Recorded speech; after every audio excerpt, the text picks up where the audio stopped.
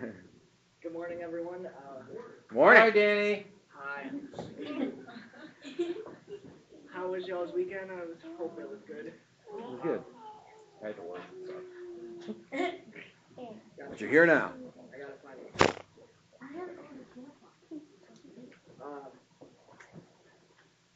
Pastor Dan gave me something to read. Luke 13:19. It's like a mustard seed that a man took and sowed in his garden, which means even with a little bit of faith, you can still go a long way. Amen. Deacon Tony, lead us in prayer. Dear Lord, thank you for another day you've given us. Thank you for this place, these people that are gathered today.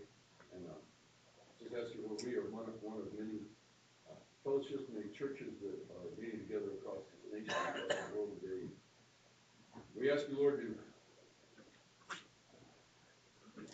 come here with us, be with us, as we worship you, and ask you, Lord, to shower your spirit upon us and just uplift us. Be with our pastor as he brings the service, the message in the service, and just, Lord, we thank you for all you've done for us. We ask you especially, Lord, to be with those that maybe wanted to be here but couldn't be here for whatever reason, sickness or just tired or whatever. Lord, just speak to them and help them, Lord, go over their midst. Again, thank you for what you're doing. Thank you for what you're going to do today. Please do it. Amen.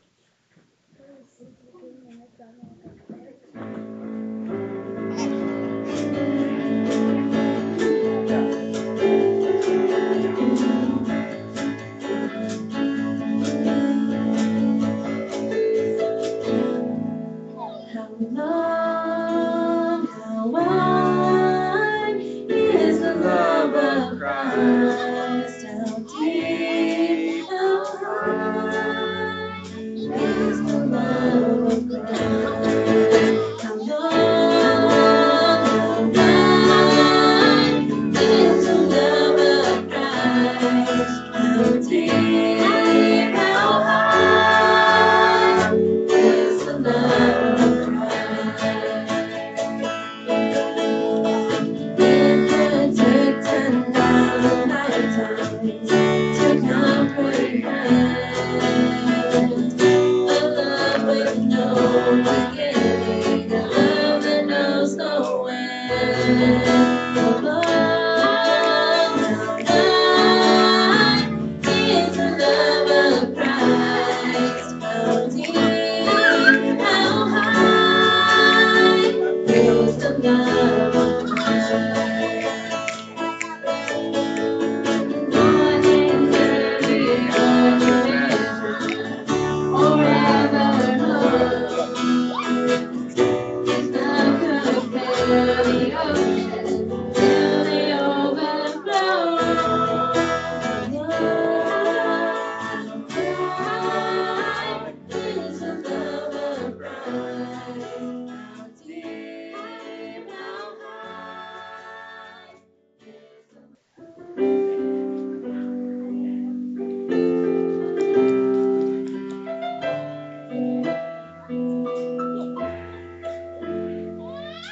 Jesus, King of my heart, Father, my future, my life, Spirit, the joy of my soul, you are. Jesus,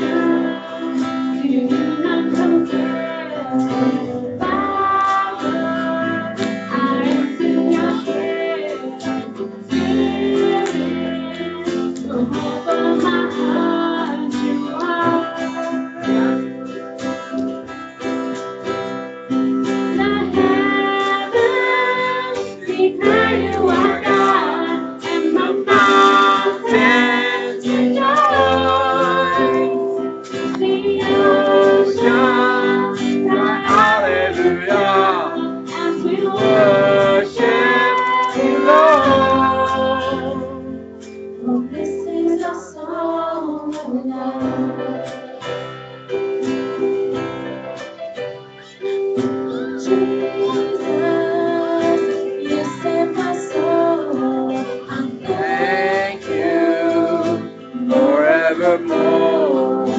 Jesus, Forever my life you are. Heavens declare you are God, and the mountains rejoice. The oceans cry hallelujah as we worship you, Lord. This is our song of life. Jesus, I am in awe of the love that you have shown. Jesus, how precious you are to me. To me, the heavens declare you are God, and the mountains rejoice. The oceans cry hallelujah as we worship you, Lord. The heavens declare you are God, and the mountains rejoice. The oceans cry hallelujah as we worship you, Lord. As we worship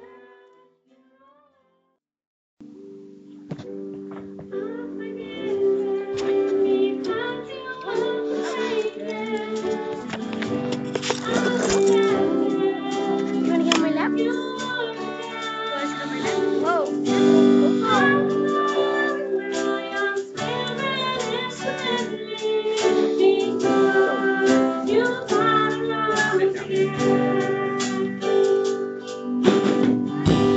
I'm alive because you were forsaken. I'm accepted. You were denied. Your spirit is within me.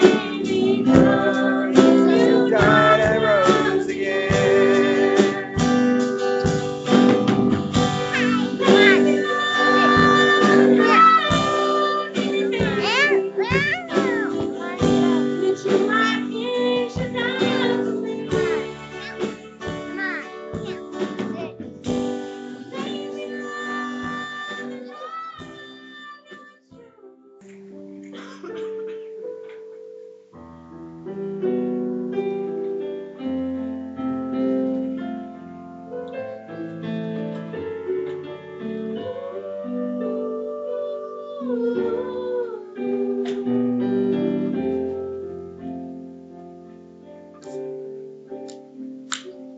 Before I knew your name, you knew my every breath. Before I found my way, you knew my every step. Before I knew everything that I need, you gave it all to me. No greater love than this, that you should lay down your life for someone such as me. I spent a lifetime wondering why the beauty of heaven is here in my heart, and I know there can be no greater love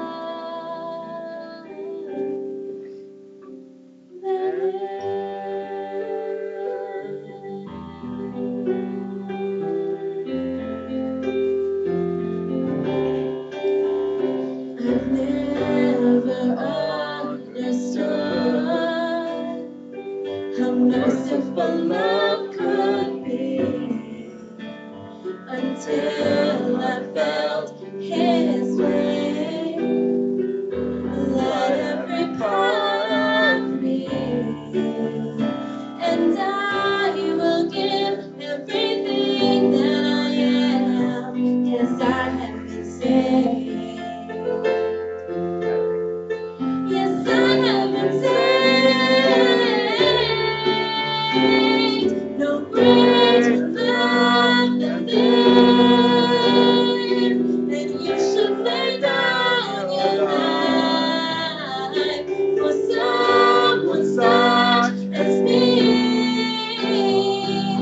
I've spent a lifetime wondering why the beauty of heaven is here in my heart, and I know there can be no greater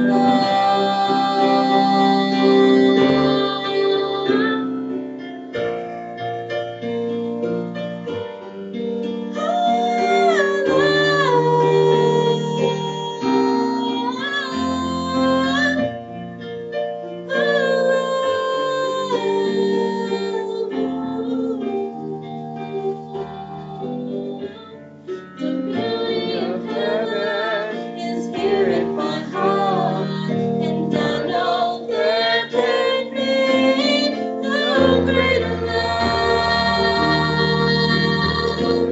for someone such as me.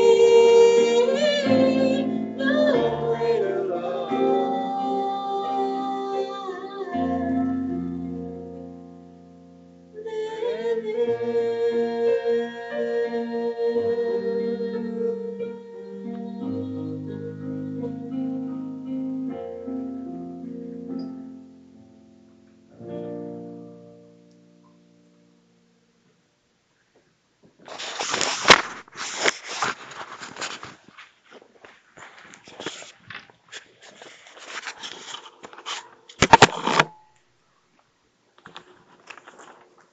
Can you do me a huge favor? Can you go back there on that PowerPoint and change that capital H on him to a little h? Okay. It's coming.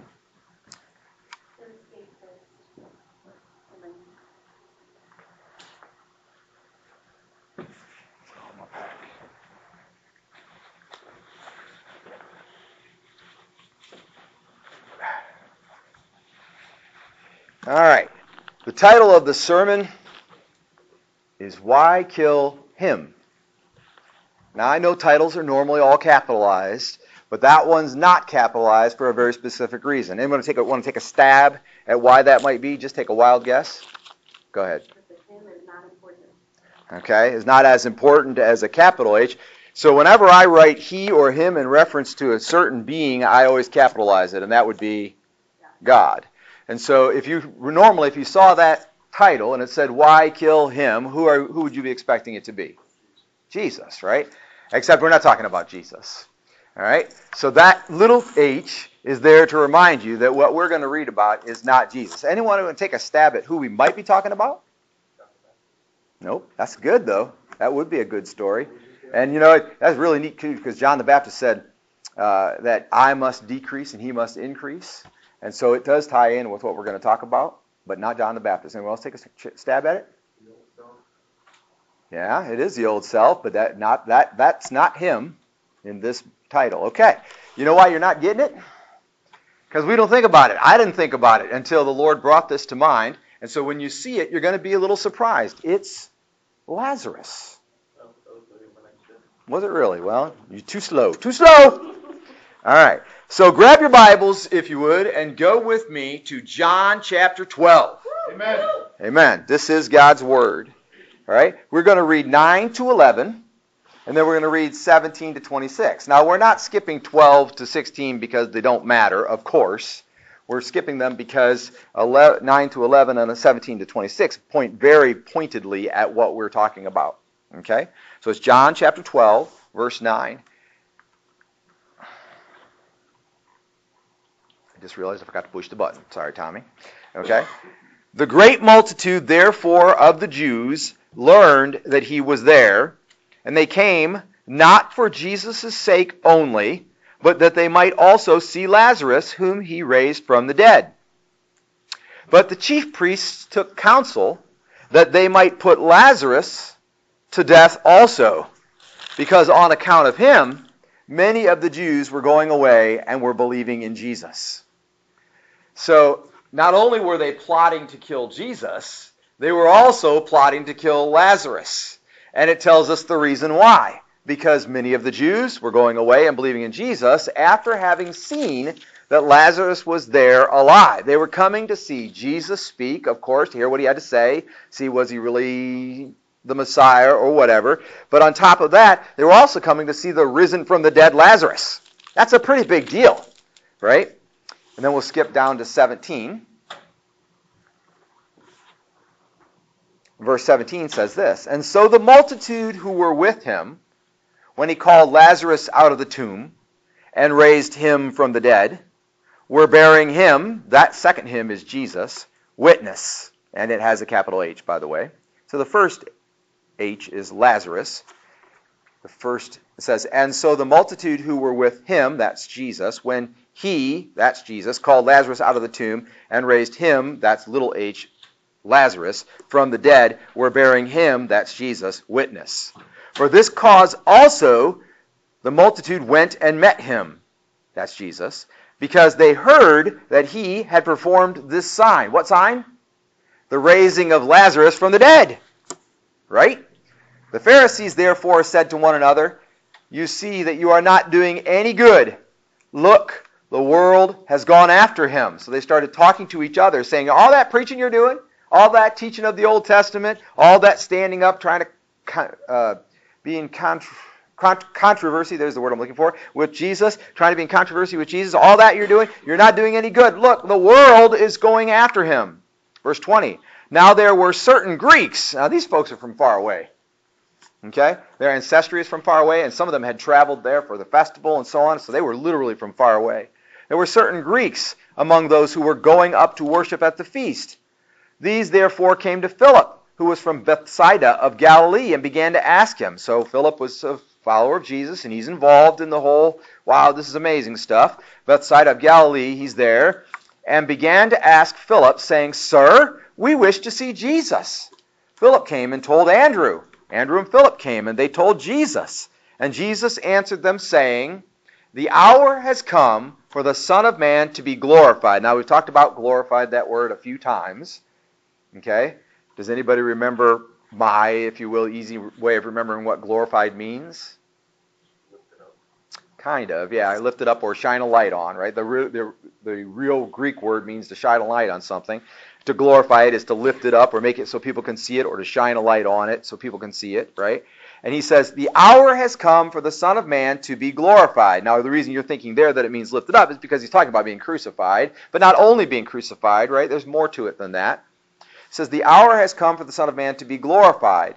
So you could say it this way: now is the time for God to point the light, to shine the light, to lift up his Son, to show everybody everything about Jesus. 24. "Truly, truly, I say to you, unless a grain of wheat falls into the earth and dies, it remains by itself alone. But if it dies, it bears much fruit."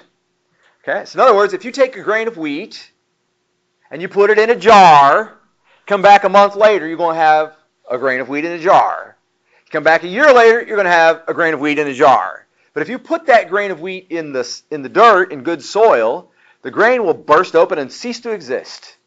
But a plant will grow, which will then produce seed. Not one seed, but a bunch of seeds. And then when the wind blows, probably in the fall, that seed will fall. And then it will take root, and every one of those seeds will die, and a whole cluster of wheat will grow up.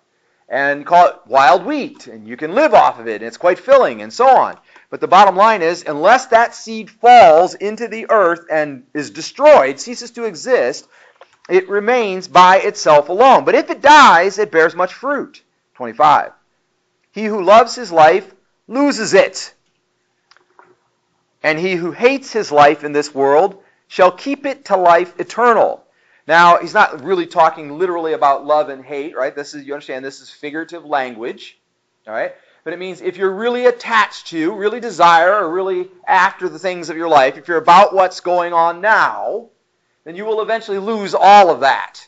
So if you're about your family, you love your kids, you love your wife, and there's nothing wrong with loving them, right? But your eternal existence is determined by if you can put things in proper priority. Does your family come after God? Okay? So be careful. Good things of this life that we get attached to, he's saying, can cause us to actually lose everything. And he who hates his life, in other words, he who prioritizes his life after the things that God would put first. And when it says your life, it's talking about literally anything in this lifetime that you might get attached to.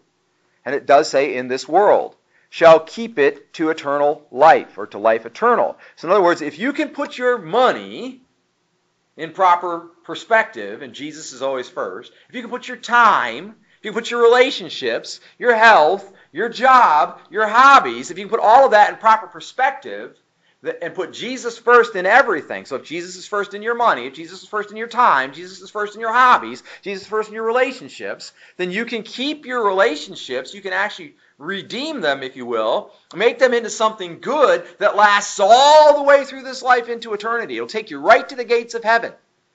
And you don't have to go, oh, I'm ashamed I ever had that. Or I wish I had never done that. Right? You don't have to regret how you used what God blessed you with if Jesus can be first in those things. But so many people get so wrapped up in what's going on in this life. I mean, is it easy to not get wrapped up in what's going on in this life? We got phobias. We got health concerns. We got bills coming in. All these problems. So many people get so wrapped up in what's going on in this life and grip it so tightly. Jesus says, if you do that, you will lose it. Just a little further, 26. If anyone serves me, as I say, if you are a follower of Jesus, if you are a disciple of Jesus, let him follow me. And where I am, there shall my servant also be. And so there's a little bit of figurative language here. When he says follow him, he doesn't literally mean always follow him, right? Because they couldn't even follow him to the cross. You get that? But follow him like do what he does. Follow him. Listen. Right? Let him be the leader. Let him be the one in charge. Right? Follow him. Follow his example. See what he does and do what he does. It says, and where I am, there my servant also be. If anyone serves me, the Father will honor him. So again, if you want God to honor you, then what do? You serve Jesus. How do you serve Jesus? You follow Jesus and do the things that Jesus would have you to do. Okay, so that's our primary texts for the day. We're going to have a few supporting texts in a moment. First of all, I want to contrast for a second, if I can, Jesus and Lazarus. Okay, so we could have been talking about Jesus when we say, why kill him? I can't find any really good reason to kill Jesus. I know why they did it. They did it because he was accused of sedition or rebellion, overthrowing the Roman governor empire, right? That's one of the main reasons. And also because of blasphemy, because he claimed to be God. The Jewish people wanted him killed because he claimed to be God, and that is a sin punishable by stoning. Not crucifixion, but stoning. So, but the Romans would crucify people who did certain things. Pirates, rebels, right? Certain things that they would crucify them as a way of saying, you don't ever want to do that, right? Not just you're dead. People are like, well, I live really well and I die because I'm a pirate. That wouldn't be so terrible. Quick death. But crucifixion, now I don't want to die crucified, so I'm going to avoid being a pirate. So that was the whole idea. It's a step-up crime. It's worse, right? And so he was probably, the main reason Pilate crucified him was he was a rebel or he was in sedition. This is also supported by the fact that he got a sign over his head while he was hung there saying, here be the King of the Jews, right? And so it was probably for rebellion or sedition. So I could kind of see that, but the truth is, at this point in time, until they really put him up on trial, and he starts saying things like he's God, that's where he blasphemes and says, they start thinking, well, he claims to be God, so we should have him killed, right? They could have stoned him, theoretically. They really weren't supposed to be doing that, but the Roman government kind of looked the other way for blaspheme, right? So they would look the other way, and they were actually stoning people. But they really weren't supposed to be legally even stoning people, but they were doing it. But they couldn't crucify anybody. But the Romans could crucify, and they could crucify for rebellion or sedition. So it wasn't until he got up there, and they said, well, they're calling you the king of the Jews. And he said, yeah, it is as you say, It's true, basically, is what Jesus says. And that's when, right? And so it wasn't really until the mock trials, the fake trials are going on and stuff, that Jesus really crosses the line. So at this point, there really isn't a good legal reason to be putting Jesus to death.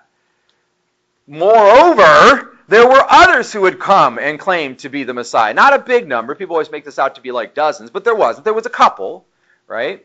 There's a guy named Simon Bar Kokhba or something like that, and he claimed to be the Messiah. And there was a guy that will come later, like AD 135, long after Jesus comes, and he claimed to be the Messiah, and he leads the Jews in a revolt to try to cast off the Romans. So there's a couple of them, but there's never a time when those guys who were claiming to be the Messiah, they're talking about putting them to death. So that doesn't really even make any sense. But then extend it one step further. Let's talk about Lazarus versus Jesus. Did Lazarus do miracles? Not that we know of. Did he preach publicly at the big amphitheater out there by the Dead Sea, and thousands came and gathered and were listening to him, and they're all getting baptized because of that? No, he didn't do that. Did he claim to be the king of the Jews? No, he didn't do that. Did he call himself God? No, he didn't do that. So all of the reasons why one might stretch and come up with, I can kill Jesus for this, Lazarus doesn't have any of it. He's not in sedition, he's not in rebellion, anything. So there's only really one thing that Jesus was doing that was causing a problem amongst the Jews that Lazarus was also doing. Just one thing. And that is they were bringing about new faith. Men were putting their faith again in God. They were repenting of old ways and turning to the God of the universe and saying, I will live for God. That's really the only thing you can think of that Lazarus was doing that Jesus was also doing. But other men, as I had said, other messiahs, other leaders of the Jews had done this, and they never talked about killing them. And Lazarus didn't even do all the other things that made Jesus different to bring him to the place where they might kill him, and now they're talking about killing him. A large crowd of Jews were coming not only to see Jesus, but also to see Lazarus, whom Jesus had raised. So what was Lazarus' crime? Was he in sedition? Was he out there telling everybody that Jesus is the king of the Jews and they should overthrow the Roman Empire? No, that was never the message of Christianity. Christianity was never even about overthrowing the Roman Empire. The Jews just made it out to look like that so that they could have a reason to appeal to Pilate to crucify him. That really was never what they were about. So was Lazarus teaching overthrow the Roman Empire? No. Was he a zealot? Did he carry a dagger on his waist? No, actually, that's Peter. Right? So that wasn't going on. What did he do that they wanted to kill him? He died. He died and was risen again by Jesus. That's what he did. Jesus died and was raised. He was dead and now is alive. People were seeing Jesus for the first time with fresh eyes because of what had happened to Lazarus. Listen to the language. They were seeing Jesus with fresh eyes for the first time because of what had happened to Lazarus. Not because of what Lazarus did, because he didn't raise himself from the dead. He didn't preach the gospel, at least not recorded in here. Yes, he was faithful to Jesus, a follower after being, who wouldn't be, right? Yes, he was there to be seen. What God had done in his life was clearly being seen.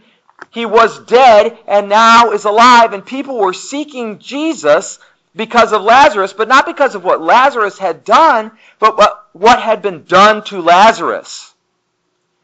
Lazarus' life had become a living testimony. Look briefly at a passage of Scripture. I think it's one of RJ's favorite, as a matter of fact. 2 Corinthians chapter 5. 2 Corinthians chapter 5 says as follows. I'm going to begin reading in verse 15. And it's mostly really talking about us, but it's written to the book of Corinth, and we're very much like Corinth, the church of Corinth in our day. I'll start in 14, so it's sort of the beginning of a sentence, although this whole thing strings together. So 2 Corinthians 5:14 says this, "For the love of Christ controls us, having concluded this, that one died for all, therefore all died." So let's get this straight. So Lazarus is on the verge of being put to death. The Jews have said, let's put him to death. And one of the two things that he did that were causing them to want to put him to death was he died. And now we have Paul saying that if Jesus died for you, then you died. For the love of Christ controls us, having concluded this, that one died for all, therefore all died. So we died. And he died for all, that they who live should no longer live for themselves, but for him who died and rose again on their behalf. And so in other words, he's saying, y'all died and now are alive again. Therefore, you should live for the one who died so that you didn't physically have to die for your own sins, and you should live for him. Now, that's essentially the exact same equation that Lazarus was living through. 16 says this, therefore, from now on, we recognize no man according to the flesh, even though we have known Christ according to the flesh, yet now we know him thus no longer. In other words, we don't see things the way we used to see things because we died and rose again.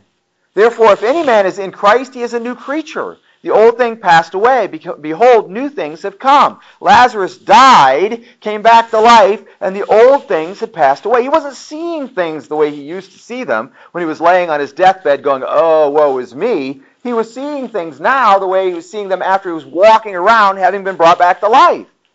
It says in 18, now all these things are from God, who reconciled us to himself through Christ and gave us the ministry of reconciliation. Namely, that God was in Christ reconciling the world to himself, but not counting their trespasses against them. And he was committed to us the word of reconciliation. A little further. Therefore, we are ambassadors for Christ, as though God were entreating through us. We beg you on behalf of Christ, be reconciled to God. You think that might have been the message of Lazarus? I died. I'm alive. Won't you believe this guy? How could you not? I died. I'm alive. Believe him. I died. I'm alive. Believe him. You see? 21. He made him who knew no sin to be sin on our behalf, that we might become the righteousness of God in him. People were seeking Jesus because of what they saw in Lazarus, not because of what Lazarus had done, but what had become of Lazarus' life. It had become a living testimony. His existence had become a lure. In 15 to 17 of chapter 2, flip back a few pages of 2 Corinthians, you can kind of see this same equation. So we're in 2 Corinthians, same book, back to chapter 2, 15 to 17. And it says this, for we are a fragrance of Christ to God among those who are being saved and among those who are perishing. To the one, an aroma from death to death. To the other, an aroma from life to life. And who is adequate for these things?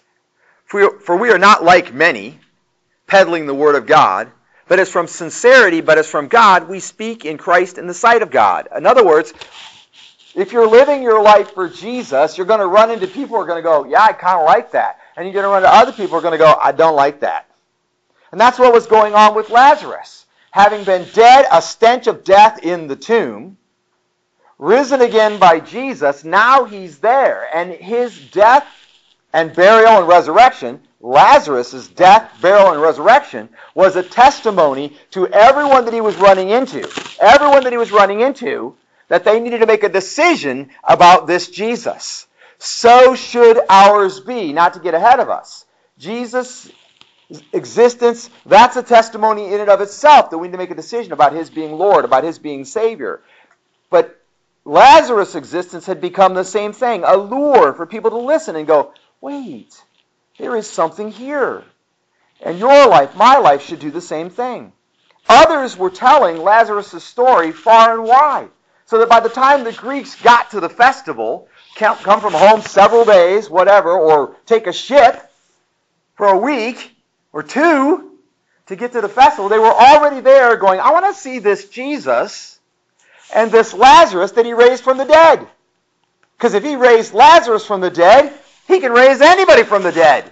I want to see that. And it ought to be like that. If you're a follower of Jesus, then people ought to encounter you and go, wow, this is a man changed. This is a woman changed. They don't do what they used to do. Right? And you go, well, they didn't know me. They don't have to. Because you can tell them what you were like. And others can tell them what you were like. You can tell them what life was like. And others can tell them what your life was like, what you used to do, the way you used to be. But if you've come into contact with the risen Savior, then you've been transformed, made new. But here's what I see in a lot of Christians. There's no story to tell. Yeah, I believed in Jesus and I got baptized and I go to church, but there's no real difference between the old me and the new me. That's not the Jesus I know. If there's no transformation, if there's no change, if there's no difference in between who you used to be and who you are now, then who did you meet? Because it's not Jesus, because Jesus has resurrection power. He transforms the lives of everyone that he encounters, either with the stench of death and you go, well, I don't want Jesus, and you run the other way and do all kinds of things that you should never do, or with the aroma of life and you run with Jesus in you and with Jesus all the way to the end, doing amazing things that you never thought you could do. Now, does this mean that you're suddenly going to be Superman, right, and have only one weakness ever? No, you have lots of weaknesses. You're still a human. You have lust of the eyes, lust of the flesh, pride of life, and you always will, as long as you're here until you enter the gates of heaven. But your life, like Lazarus' life, has become Jesus' story. His story was Jesus' story. But be careful, because when your story has other aspects to it. I watched a movie this week, pretty awesome movie called Overcomers, made by the Kendrick brothers, the same people who made Fireproof and Prayer Room and like that. And it's about a teenage girl who, she's an asthmatic, as a matter of fact, and she's a cross-country runner. And she's the only member of the cross-country team where she's at. And there's a man there, and he's the basketball coach, and suddenly he has no basketball team because the steel plant closed down, there's nobody there. And so he becomes a cross-country coach. But the truth is, he becomes a cross-country coach only reluctantly. He's only half in. You know what I mean? He doesn't really know how to be a cross-country coach. That wasn't his thing. He was a basketball coach, right? And his son at one point in time says to him, you know, Dad, he said, you make us run as punishment. Why would anybody on the basketball team ever want to come out and run cross-country when running is just punishment for basketball players? And so he's only really like half in. There are aspects of him, still a basketball coach, not really a cross-country coach. But there's a moment in time when he's already a professing Christian. There's a moment in time when he realizes he's not really running for Jesus. He's not really full press for Jesus. Right? That's a basketball team. It means getting after the ball from the moment they bring it in bounds. Right? So he wasn't really full press for Jesus. And so he starts to coach his one runner, his cross-country team, as if he truly is doing what he's supposed to do. He's doing it as if he's doing it for the Lord rather than doing it like a side job. Right? As long as there are other aspects in your life that are not about following Jesus, you're always going to look like confusion and hypocrisy to the world. They're going to come to you because they've heard the story. We're going to talk about it a little bit in the team leader meeting, so I was printing off some maps in my office before church today in preparation for the team leader meeting, and these maps show where the podcast of New Heights Fellowship is being listened to all over the world. Right? Danny and I were editing podcasts on Wednesday for the Life Station, and we pulled up the map of where the Life Station podcast is being listened to all over the world. The encouragement calls that go out to 1,500 households all over Toledo and some people moved to Indiana and stuff, so they're reaching out pretty far too. But then we turn that into a podcast. 17 countries all over the world, people are listening to this podcast. And so literally, somebody could walk up to you on the street while you're wearing your New Heights t-shirt. Please do that, by the way. While you're wearing your New Heights t-shirt, if you don't have one, get one. Right? And they might go, hey, I know New Heights Fellowship. I listened to their podcast while I was in Indonesia. And they might do that right after you're busy doing whatever you're doing that's got nothing to do with Jesus. As long as there are aspects of your life that don't have anything to do with Jesus, somebody who's heard the story and comes from afar and comes and sits in our chairs next Sunday might be expected to find people who are on fire for Jesus, and what they find is people playing video games on their cell phone or whatever else, anything else, but being totally focused on Jesus. And that's a problem. I'm going to tell you the story about a family that chartered a plane to go on vacation. It's a 6-seater plane, 6 people in their family. And while they're flying along, the pilot and the co-pilot are up there in the cockpit, and everything's going fine. And they come back, and there's a little extra seating room in the back area there because they have 4 small children, and a husband and wife, 4 small children. And so the children are kind of crammed into an area and playing on the floor and stuff. There's extra seat. at a certain moment in time, the co-pilot gets up from the cockpit. And on the way back to the seating area where the family is riding, they think, to the vacation of their lives, right? He stops and he puts on his parachute, and he comes back in the seating area and he sits next to the exit door. The co-pilot is sitting next to the exit door with his parachute on. And the mom says, "Hey, what's going on? What's with the parachute? What's going on? Is everything okay?" And he's like, "Oh yeah, the pilot's got it. Everything's fine. I just thought I would sit here next to the door with my parachute on just in case. Nothing's wrong. Nothing's going to happen. He's good. I mean, he's flown planes his whole life. He's the best pilot I've ever known. But I'm just wearing this parachute, sitting here next to the door, just in case." And you can imagine what is the very next thing out of the dad's mouth. He says, "Are there parachutes for us too?" As long as there are aspects of things that you're trusting, following, working with in your life that have nothing to do with Jesus, it's like you have a way out. I'm good. I'm following Jesus, but I want to make sure that I'm the one that's in control of my relationship. I want to make sure that I've got enough money in the bank in case things go a little awry. Oh, yeah, I trust Jesus with everything, but I still got to make sure that I have enough money. I still got to make sure that he or she does what I want them to do. I still got to behave in a way that doesn't have anything to do with Jesus, and keep my parachute on, sit next to the door, and do things my way instead of Jesus' way. Yeah, he's got it. It's going to be fine. The plane's going where it's going. We're going to get there. I'm going to sail right through the pearly gates when the time comes. But I've got to keep my parachute on and sit next to the door. As long as there are aspects of your life that have nothing to do with Jesus, when Jesus' potential people come to hear your story and what Jesus has done in your life, all they're going to see is your parachute.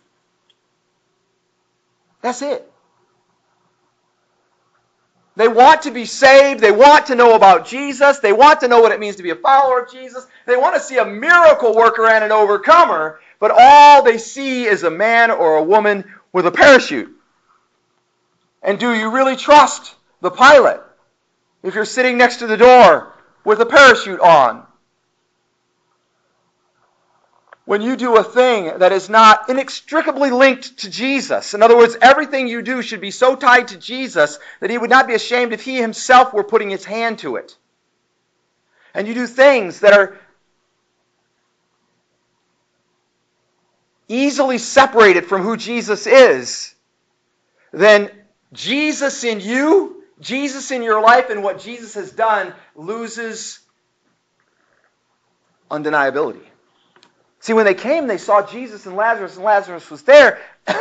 Lazarus didn't bring his old life with him. He just said, "I'm here, I was dead, now I'm alive, follow Jesus. I'm here, I was dead, now I'm alive, follow Jesus." He didn't say, "I'm here, I was dead, are you giving today? I'm here, I was dead, are you serving today? I'm here, I was dead, can I talk to you about cows? I'm here, I was dead, can I talk to you about my favorite sports star? I'm here, I was dead, can I talk to you about the video game I like to play?" He didn't do any of that. He said, "I'm here, I was dead, now I'm alive, follow Jesus." That was Lazarus' life. That's what it had become. And people were coming, who knows how far, to hear about Jesus, wanting also to see Lazarus. And I'm telling you that there are people in the world who want to be saved, and they want to come to Jesus, and they want to do it and see what Jesus has done in you. And if all they see when they come to you are your collection of parachutes, your things that you're holding back from Jesus, then don't be surprised when they walk away unsaved. Oh, but wait a minute, because something goes terribly wrong right then. Something goes terribly, terribly wrong right then. Because if that man sitting in that cockpit, or sitting in that, rest area, if you will, of the plane, the cabin of the plane, the co-pilot says, "No, there's only 2 parachutes in the entire plane." And now the guy's like, the dad of the family's like, "Well, we rented the plane. We paid for the plane. This is our plane. Because no, it's a pilot's plane, a co-pilot's plane. It's not your plane. I don't care if you rented us for the day or not. Still our plane. You didn't pay $20,000, $30,000 for this plane. Still our plane. Okay, no, but we rented the plane. If anybody's getting a parachute, it's us. We got the money. We pay the bills. We put the fuel in the tank. We get a parachute. Take the parachute off. No, I'm not taking the parachute off. I don't know why you get all upset. I don't understand why you're all getting worked up here. Why are you crying? Why is she crying? I don't understand why she's crying. I'm wearing a parachute just in case. It's just in case. It's not for real. We're not crashing. There's no problem. The pilot's still at the...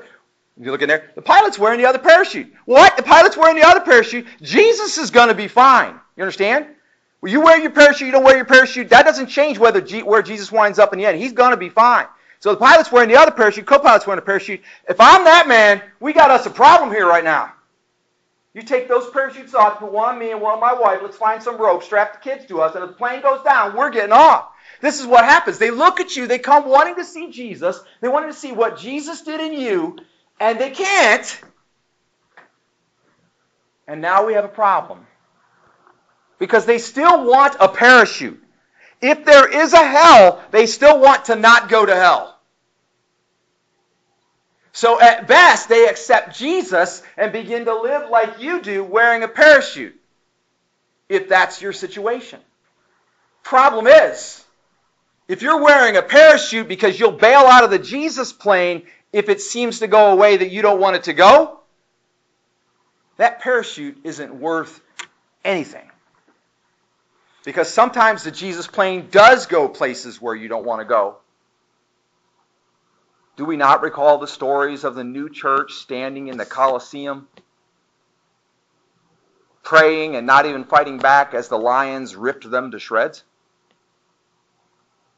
After Nero claimed that it was their fault, the Christians' fault, that part of Rome burned, and all of Rome begins to persecute Christians and churches have to meet underground. Do you not understand that even today, in many countries, it is illegal to do what we are doing right now?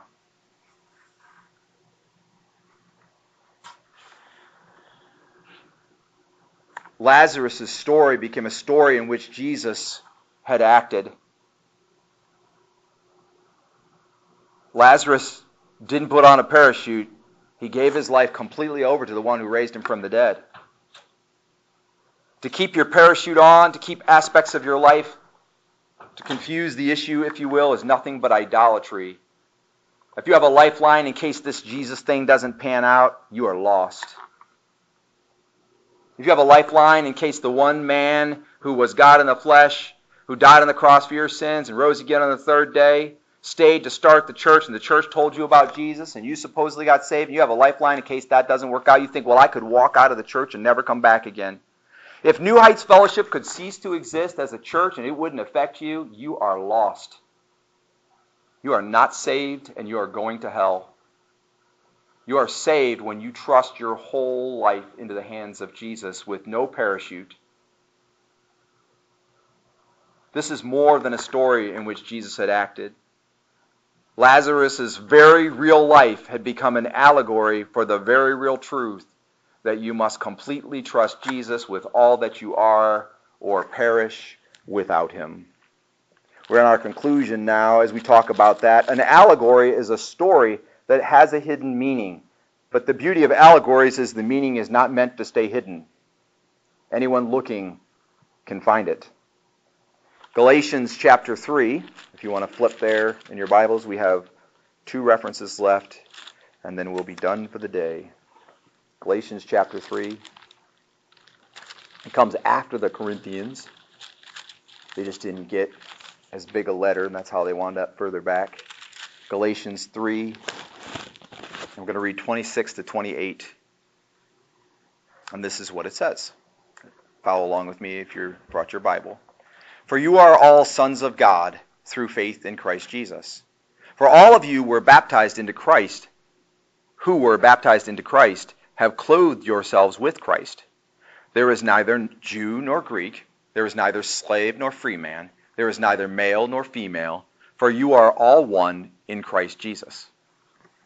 You see, if you accepted Jesus Christ as your Lord and Savior and were baptized indicating that you have put your old life behind you and now living for Jesus, then every time someone comes to you at your most inconvenient moment, when you don't think anyone is looking, when you're having your worst day, your car just broke down, your health's falling apart, you're in pain, your sorrow, your relationship sucks, your money's not there, at your worst moment, every time someone comes to you, when they come to you, they should see Jesus. Now, I understand that's a high standard. You don't have to be perfect. It's not like that. They should see Jesus even when you're screwing up. That looks like, oh, that probably wasn't the best witness. I apologize. I understand. I'm just a human following Jesus. Please understand that I'm totally transformed from who I used to be. And I realize that what I just did probably wasn't the way to show you that. But listen to me. Life is in Jesus. Hell is where we wind up without him. Heaven is where we wind up with him when he is in us. So your witness is that you are a human. Your witness is that you are trying every moment of every day to be the man or woman that Jesus would have you to be, because you're following him to the best of your ability. That is your witness. Not that you're perfect, not that you get everything right, but that you have said, I have no parachute. Romans 6:5-11 then, and these are our last verses to the day, say this. For if we have become united with him in the likeness of his death, certainly we shall also be in the likeness of his resurrection. Knowing this, that our old self was crucified with him, that our body of sin might be done away with, that we should no longer be slaves to sin. For he who has died is freed from sin. And who died, by the way? He died for us, and that he died for us, all have died. Verse 8. Now, if we have died with Christ, we believe that we shall also live with him, knowing that Christ, having been raised from the dead, is never to die again. Death no longer has master over him. For the death that he died to sin once and for all, but the life that he lives to God. Even so, consider yourselves to be dead to sin, but alive to God in Jesus Christ. When I think of Lazarus, I think of a man who never should have had a death warrant issued for him. He didn't do anything. Jesus did everything. When I think of me, I think of a man who didn't do anything. Jesus did everything. How about you?